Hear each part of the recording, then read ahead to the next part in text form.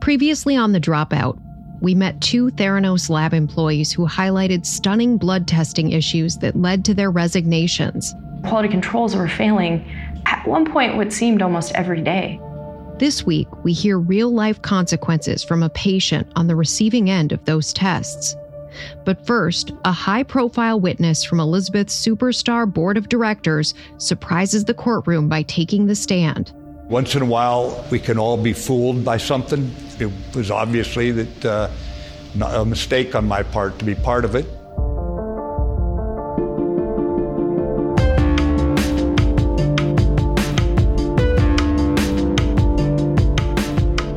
From ABC Audio, this is The Dropout, Elizabeth Holmes on Trial.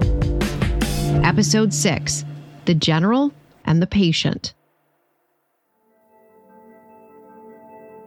If we've learned one thing from following the criminal trial of Elizabeth Holmes, it's to expect the unexpected. And this week was no exception. Midway through the testimony of a PricewaterhouseCoopers employee who was diligently authenticating text exchanges between Elizabeth and her former boyfriend and COO, Sunny Balwani, the government made a surprise announcement. Another witness with significant demands on his schedule and international visitors to meet had some free time right then and there.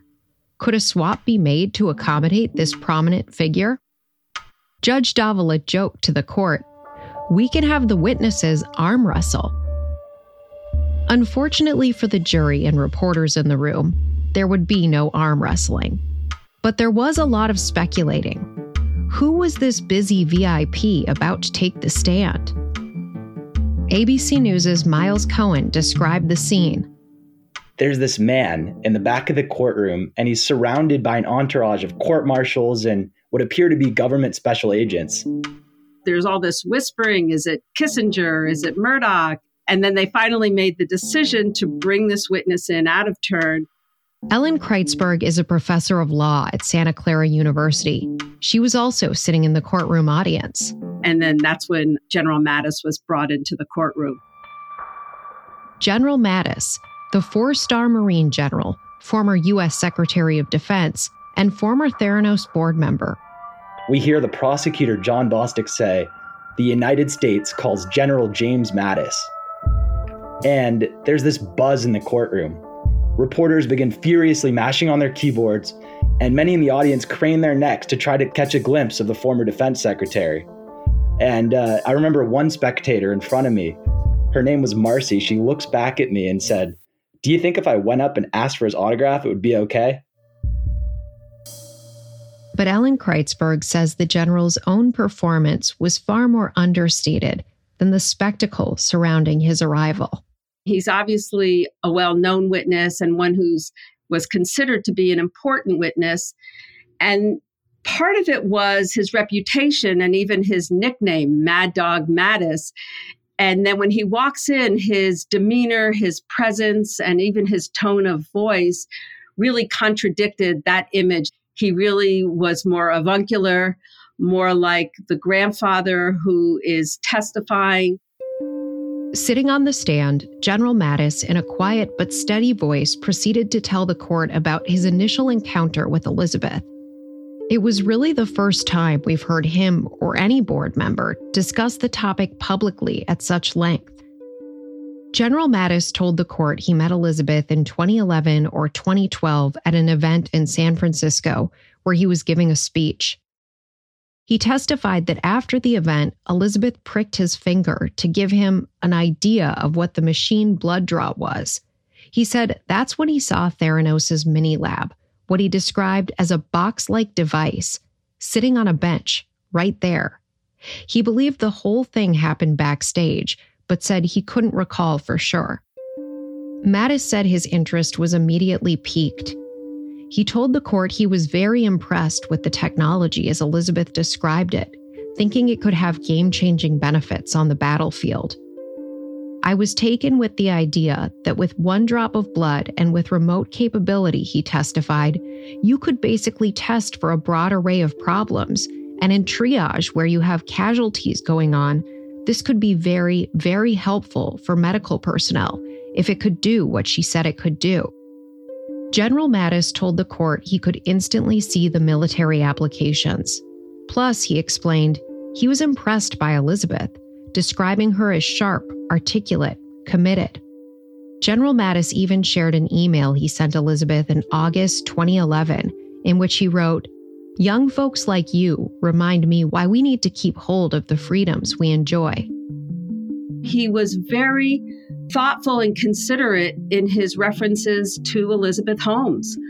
There was nothing either in his demeanor, his tone, his language, or even in his answers that indicated he was angry, annoyed, upset with her individually based on what had happened with Theranos. Do you think that type of disposition is going to help his testimony in the eyes of the jury? I think it absolutely will, because as he sat there, he did not appear to be someone who was trying to get retaliation or get back at someone because of the position this left him in. Throughout General Mattis's testimony, Elizabeth watched, as she has now each day of the trial, sitting up pinned straight in her chair, eyes focused forward. General Mattis explained to the court he based all his judgments about Theranos on what Elizabeth told him. "I had no other source of information on it," as he put it. Mattis said in 2013, military casualties had not relented, and I was interested in anything that would improve the care of casualties. I was a strong believer to get this in theater, for it to stand and deliver. He said he was thinking about real lives on the battlefield, and he believed Elizabeth when she said her machine could help people and be deployed quickly.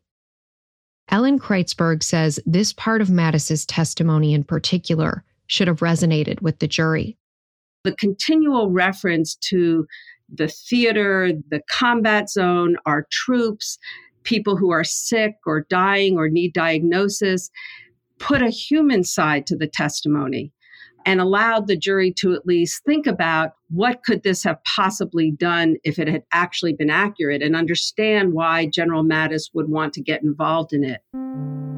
It also implicitly, without bringing out that testimony, demonstrates how dangerous this device could have been. The impact it would have had on individual soldiers, I think, won't sit well with the jurors. General Mattis joined the Theranos board in 2013 after retiring from the U.S. Marine Corps, and right around the time Theranos' big deal with Walgreens was coming together. As Elizabeth told the SEC in a 2017 deposition, she saw Mattis as a powerful addition. Did you have a relationship with Jim Mattis prior to his addition to the board? Yes. What was that relationship? I knew him initially at CENTCOM and then a little bit at Hoover at Stanford when he left the military. Why did you add him to the board? He's one of the most brilliant strategists I've ever met. Much like the other former high-ranking government officials on Theranos' board, including Secretaries of State George Shultz and Henry Kissinger, General Mattis brought with him a lot of gravitas and cachet, but no background in science. General Mattis told prosecutors he even asked Elizabeth why she wanted him on her board, considering, "I was not a medical person." According to Mattis, Elizabeth said she thought he could help her build a corporate culture, build elite teams, and get commitment out of people. In an extremely human exchange, Mattis told the court when he became a Theranos board member, he went to the bookstore and bought books to learn about how to be a board member. "I studied them," he said, and highlighted every book. Prosecutors asked General Mattis about his first board meeting in October 2013 and how much Elizabeth took the reins. Ms. Holmes was in charge probably 100% that time, Mattis testified. It was in that meeting Elizabeth also allegedly made some pretty bold claims. The government showed the jury slides from her presentation. One incorrectly asserting Theranos had been comprehensively validated by 10 of the 15 largest pharmaceutical companies, and that it had been endorsed by the FDA, the World Health Organization, and researchers at Johns Hopkins University, which it hadn't. This supposed third-party validation impressed the general because it wasn't just Elizabeth talking about it, he said. Mattis said he was also presented with information that Theranos tests were better, faster, and cheaper than competitors. Had he known otherwise, it would have tempered my enthusiasm significantly, he testified. But General Mattis also testified he wanted to at least see how Theranos devices performed alongside pre-existing systems to validate the claims. No such tests would ever end up materializing. It also appears Mattis took on a bit of a protective role in Elizabeth's life. As Elizabeth's celebrity grew, Mattis said former Secretary of State George Shultz called him and expressed concern that Elizabeth's high profile was going to create danger for her. So Mattis connected her with his former chief bodyguard at U.S. Central Command to give her personal security. By this point, Elizabeth was appearing before giant audiences all over the country. We see a world in which every person has access to actionable health information at the time it matters. A world in which no one ever has to say goodbye too soon. But according to Mattis, he wasn't just providing Elizabeth with counsel or even security. As one of her most high-profile board members, Elizabeth also engaged General Mattis to do interviews on behalf of the company.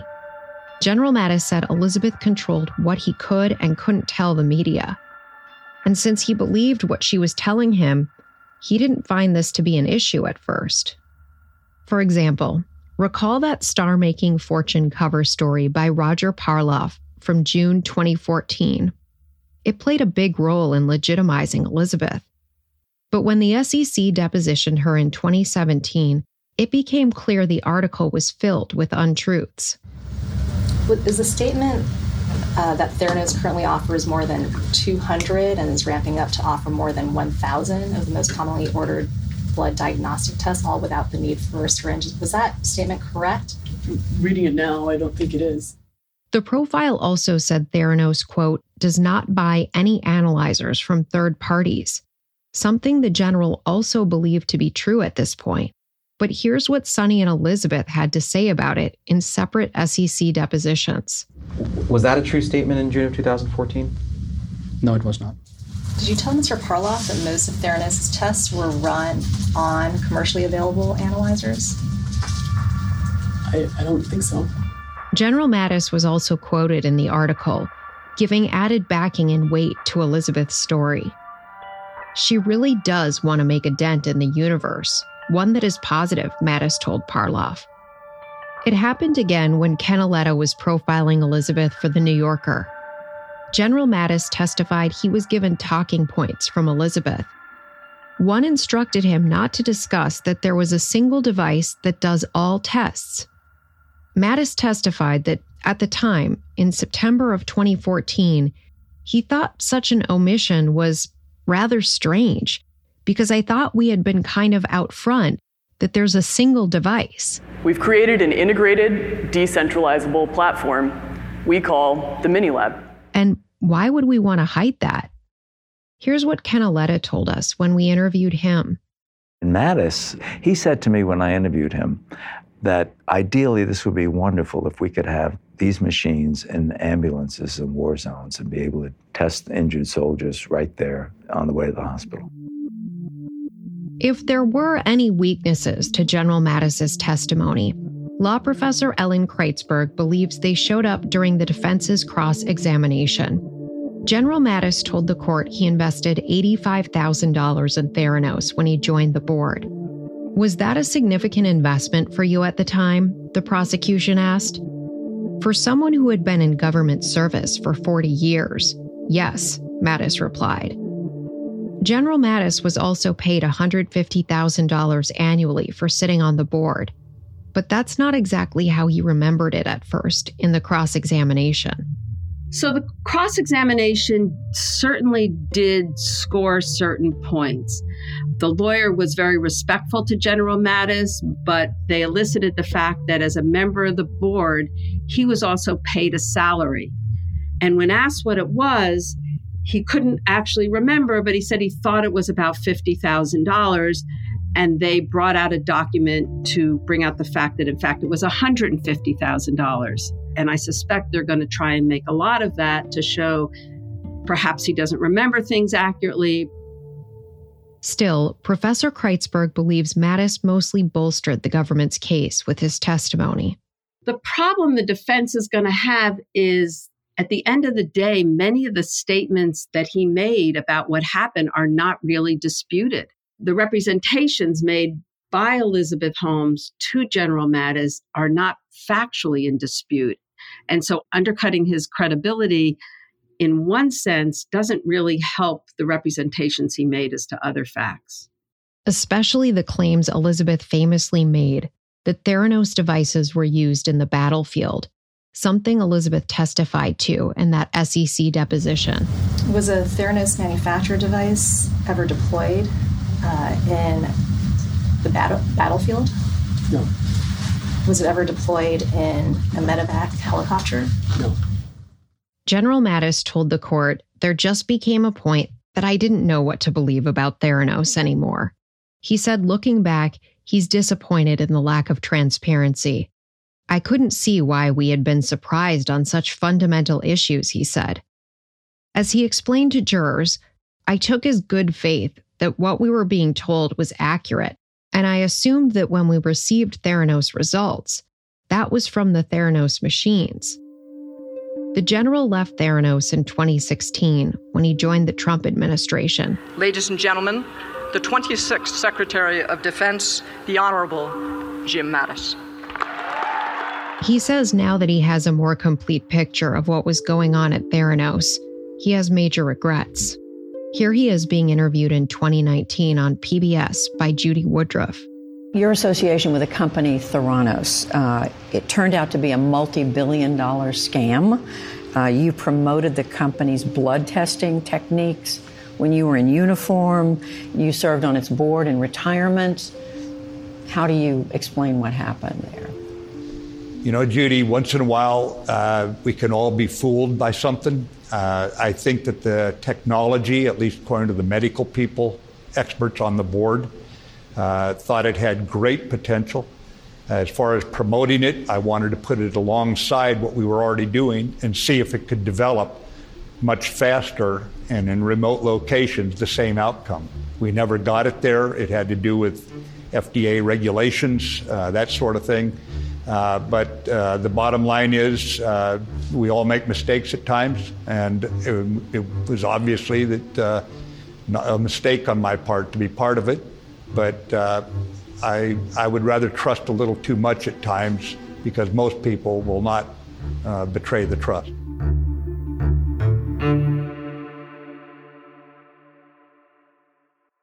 This is Brad Milkey, host of ABC's daily news podcast, Start Here. More Dropout in a minute, but first, springtime is all about fresh air, fresh starts, and freshly cleaned homes. It's the perfect time to give a fresh look at SimpliSafe Home Security. Trusted by experts, SimpliSafe was named Best Home Security System for 2024 by U.S. News & World Report. Newsweek awarded it Best Customer Service in Home Security. The system blankets your whole home in protection. It's got sensors to detect break-ins, fires, floods, and more, plus a variety of indoor and outdoor cameras to keep watch over your property day and night. It's backed by 24/7 professional monitoring for less than $1 a day, so you get fast emergency response and dispatch when you need it most. SimpliSafe professional monitoring agents can even help stop crime in real time by speaking to intruders through the wireless indoor camera, warning them that they're being recorded and police are on their way. With no contract and a 60-day money-back guarantee, you can try SimpliSafe risk-free. If you don't absolutely love it, just send the system back for a full refund. Get 20% off any new SimpliSafe system when you sign up for fast product monitoring. Just visit simplisafe.com/dropout. That's simply SIMPLI, simplisafe.com/dropout. There's no safe like SimpliSafe. Some folks don't stop searching till they find the truth. If you've got a detective's eye, June's Journey is the game for you. Play as June Parker in a gripping murder mystery as you find hidden objects to help solve her sister's death. You'll hunt for clues in hundreds of beautifully illustrated scenes set in the Roaring 20s. New chapters are added weekly. Find your first clue by downloading June's Journey today. Available on Android and iOS mobile devices as well as on PC through Facebook Games. A quick reminder, if you're looking for a daily recap of the day's news, including updates on the Elizabeth Holmes trial, join me over on Start Here, the daily podcast from ABC News. Again, that's Start Here, available wherever you listen. Recall the whole disruption at the top of this episode, just before General Mattis started his testimony. There was no arm wrestling match, as Judge Davila joked, but there was a guy whose testimony was interrupted prematurely. That guy was PricewaterhouseCoopers, or PwC employee, Justin Offen. Justin works on a team called Investigations and Forensics at PwC, and they were hired by Theranos' former law firm to collect and provide data to the SEC and the DOJ. The data included emails, text messages, Skype conversations, basically anything saved on Elizabeth's laptops, desktops, and cell phone. Justin and his team spent over 10,000 hours working on this project, racking up more than $5 million in fees. They created a 589-page spreadsheet that included 12,132 communications between Elizabeth and her former boyfriend and Theranos COO, Sunny Balwani. Remember, before the trial, the government wanted to introduce these messages into evidence, but Elizabeth's team blocked them. Judge Davila ruled the government needed to prove authenticity, so they called in Justin. Many of the messages were entered into evidence, but the actual list of all the communications is much longer, and we've obtained a copy of the entire document, providing unique insight into Elizabeth's thinking, how much she knew over the years about what was really happening inside of Theranos, and of course, her relationship with Sunny. For example, Elizabeth and Sunny were aware some patients were having really bad experiences with Theranos. In November 2014, Sunny writes to Elizabeth, "Customer service seems to be terrible. Everyone complaining." Her response, "Yes." Later the same morning, Sunny texts Elizabeth, "Fundamentally, we need to stop fighting fires by not creating them." Again, Elizabeth replies, "Yes." In April 2015, at the height of Elizabeth's media blitz, Sunny texts her about a breakfast meeting with famous Silicon Valley angel investor Ron Conway, who incidentally never invested in Theranos. Sunny writes, "Ron commented that there's too much hype around Theranos and you. FYI, I am worried about overexposure without solid substance, which is lacking right now. We can talk tomorrow about overexposure." Elizabeth responds, "We can talk. They are just jealous." Finally, there are the many messages that shed some light on Elizabeth and Sunny's romantic relationship. On July 15th, 2015, for example, Sunny writes Elizabeth, "I worked for 6 years day and night to help you. I am sad where you and I are. I thought it would be better. I know you're angry in your way and upset with me for not doing everything you wanted me to do." Elizabeth initially replies with 3 question marks. But then she responds, "It's just hard to transition." A few messages later, Sunny says, "I am not leaving until we break even. We will do this together, and I will be by your side until then. Can't leave like this." Sunny goes on to say, "I am responsible for everything at Theranos. All have been my decisions too, and I won't transition until you're in a perfect place. You know that. You're underestimating the challenges in being childish. I have been telling you for months." Elizabeth replies, "It's okay. Just was emotional, but I'm ready. And I completely get it. On the challenges." Sunny then replies, "Unfortunately, you don't, and breaks my heart to see you like this." Almost 2 weeks later, Sunny messages Elizabeth, "We need to commit to each other and get out of this hell so we can live in paradise." Elizabeth responds, "I have literally been meditating on exact same whole time I was running. I was thinking that. Hey, I'm Andy Mitchell, a New York Times bestselling author. And I'm Sabrina Kohlberg, a morning television producer. We're moms of toddlers and best friends of 20 years. And we both love to talk about being parents, yes, but also pop culture. So we're combining our two interests by talking to celebrities, writers, and fellow scholars of TV and movies. Cinema, really. About what we all can learn from the fictional moms we love to watch. From ABC Audio and Good Morning America, Pop Culture Moms is out now wherever you listen to podcasts. People who disappear without a trace. Where is she? The most notorious murder cases in New York. Pure evil. And the most devious killers. There's a Hannibal Lecter feel to him. For chilling true crime stories, follow the True Crime NYC podcast wherever you listen. Of all the things the government accomplished this week, perhaps the most important was reminding jurors about the human impact of this story. Elizabeth Holmes and her company Theranos didn't just cost wealthy investors their money. As General Mattis testified, there were expectations Theranos could help save soldiers in the battlefield. And as we're about to hear from a doctor and a patient, there were lives impacted here at home, too.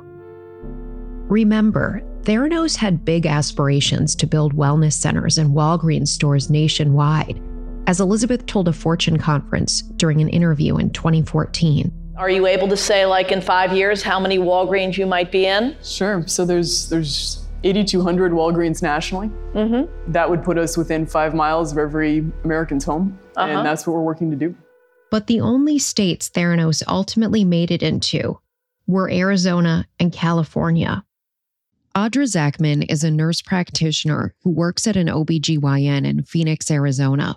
She has a DNP, or Doctor of Nursing Practice degree, and throughout her testimony, the court referred to her as Dr. Zachman, which is what we'll be calling her throughout this episode. Dr. Zachman testified she first heard about Theranos in the summer of 2014 when a company rep visited her office. Part of Dr. Zachman's job at the time was evaluating new products, and Theranos sounded to her like a great option. Prosecutor John Bostic asked what factors went into evaluating whether or not to use Theranos, and Dr. Zachman said the most important things were it was reliable, cost-effective, and had good turnaround time for the results. She was also enticed by the less invasive nature of a finger prick, especially for patients who needed frequent blood draws. Theranos seemed to check all the boxes, so Dr. Zachman and her colleagues began recommending it to their patients, including a woman named Brittany Gould, who was called as the prosecution's next witness. Brittany had suffered 3 miscarriages by the summer of 2014, and Bostic asked her if she felt comfortable telling the court about her struggles with fertility. Brittany told the court she had a hard time carrying pregnancies past the first trimester. Usually, right around that 12-week mark, I would lose my pregnancies and suffer a miscarriage. But after so much loss, in September of 2014, Brittany received good news. She was pregnant again. She visited Dr. Zachman shortly after taking her at-home pregnancy test. Because of Brittany's history of miscarriages, her pregnancy was deemed higher risk and required closer monitoring. Blood tests every few days. If you've been through a pregnancy or dealt with infertility, you know the importance of these tests tracking HCG. It's a hormone produced during pregnancy. HCG is supposed to double every 48 to 72 hours in the early stages of a healthy pregnancy. After Brittany's first HCG blood test through a lab called SonoraQuest, Dr. Zachman recommended Theranos testing, a less invasive method, which she could do through just a finger prick. As it turned out, Brittany, who's also a medical assistant, had already heard about Theranos. They were recommending it to patients at her own practice. So when Dr. Zachman recommended Theranos tests to track Brittany's HCG levels, she thought it sounded like a good idea. It would even save her some money. As she told the court, "My plan was a high deductible, and it was more cost-effective for me." 2 days after Brittany's first HCG read of 1,005 on a non-Theranos test, Brittany received her first Theranos HCG test results, 12,558. It was an abnormally high value, but not indicative of a miscarriage. 48 hours after that, she got her next Theranos HCG test. This time, her level had dropped to 125, a very troubling indication. Dr. Zachman told the court, "I remember communicating to Brittany that it was looking as though this was a non-viable pregnancy, which would make it her fourth loss." When the prosecution asked Brittany about this part, she looked like she was fighting back tears. Her voice quivered. She'd received a goodie bag for new moms when she arrived at Dr. Zachman's office, and by the end of her appointment, she was discussing treatment options for the possible miscarriage. Despite the anticipated loss, Dr. Zachman wanted Brittany to continue taking HCG tests to ensure there wasn't pregnancy tissue still present in her body. So 2 days later, Brittany had her blood drawn again, but this time it was by SonoriQuest. Her level? 9,559. 48 hours later, she took another SonoriQuest test. Her level had nearly doubled again. As it turned out, Brittany was still pregnant. The Theranos tests were wrong. Brittany would go on to have a healthy baby girl. Law professor Ellen Kreitzberg says the emotional toll of Brittany's story was impossible to ignore, even though jurors have been instructed to look at only the facts. You could see it in her demeanor on the stand. You could hear it in the upset in her voice even years later. Most women certainly would appreciate how traumatizing that could be. It doesn't have to be put up on a screen or testified to directly. And so that emotional component was coming through loud and clear through those witnesses. They didn't have to actually verbalize it in their testimony. Do you think the emotional impact of her testimony will impact the jury even though it's not supposed to? Jurors, I think, take the instructions very seriously when the court tells them that they're not to consider the impact or the emotion. It means it won't be part of the discussion. It won't be part of their conversation in the jury room, because when it comes up, usually there's at least one juror who will say, "The judge told us not to talk about that." But it may affect the lens at which they look at the information that they're getting.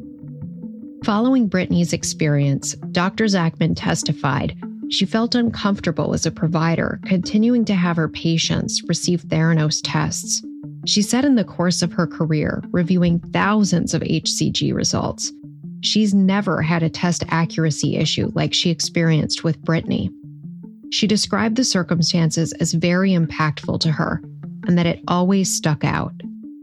She filed a complaint with Theranos and said the company was receptive, but didn't provide her with anything that would restore her faith in the company. The defense did a short cross-examination of Dr. Zachman, essentially attempting to show Brittany's experience was anecdotal, not statistically significant. Remember, it's a point the defense also emphasized in opening arguments when Lance Wade told the jury to keep in mind that Theranos generated 8 million test results, and misdiagnosed patients were just a fraction of the outcomes. Of course, what he didn't say was Theranos was forced to void 2 years of its test results. When it came time for Brittany's cross-examination, the defense didn't have any questions. There was nothing to challenge her on. Her testimony was very factual. I took this blood test, some were from Theranos, here were the results. The numbers indicated to me that I may have been miscarrying. Any cross-examination could elicit more emotional response, even though she was clearly trying to be very calm on the witness stand. And so sometimes lawyers need to know when not to stand up and when not to ask questions. The general and the patient, two vastly different experiences with Theranos, that both reflect the deeply human toll this story sometimes has. A 4-star luminary hoping to improve soldiers' lives on the battlefield, and a mother looking to confirm her pregnancy. Yes, it's technology we're talking about here. Facts, figures, devices. But the human factor can sometimes get lost in the weeds. 2 witnesses this week reminded us there were actual people, real lives in question here. Something the government will no doubt hope to remind this jury throughout the course of the trial. Next week, we'll take you inside the testimony of one-time Theranos lab director Adam Rosendorf, who tells the court he came to believe the company cared more about PR and fundraising than patient care. When you say the mini lab was not working, what do you mean? It wasn't giving accurate results. He testifies to what he says were serious problems with the Theranos technology and paints a picture of Elizabeth trembling and clearly upset before the Walgreens launch. Tune in next Tuesday for more.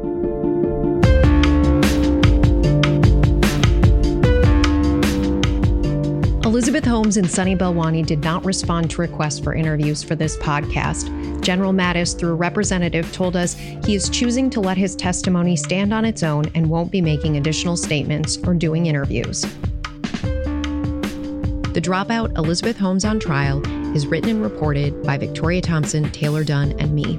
Victoria is the executive producer. Taylor and I are the producers. For ABC Audio, Susie Lewis, producer, and Madeline Wood and Marwa Mawaki are associate producers. Our field producer is Dia Athen.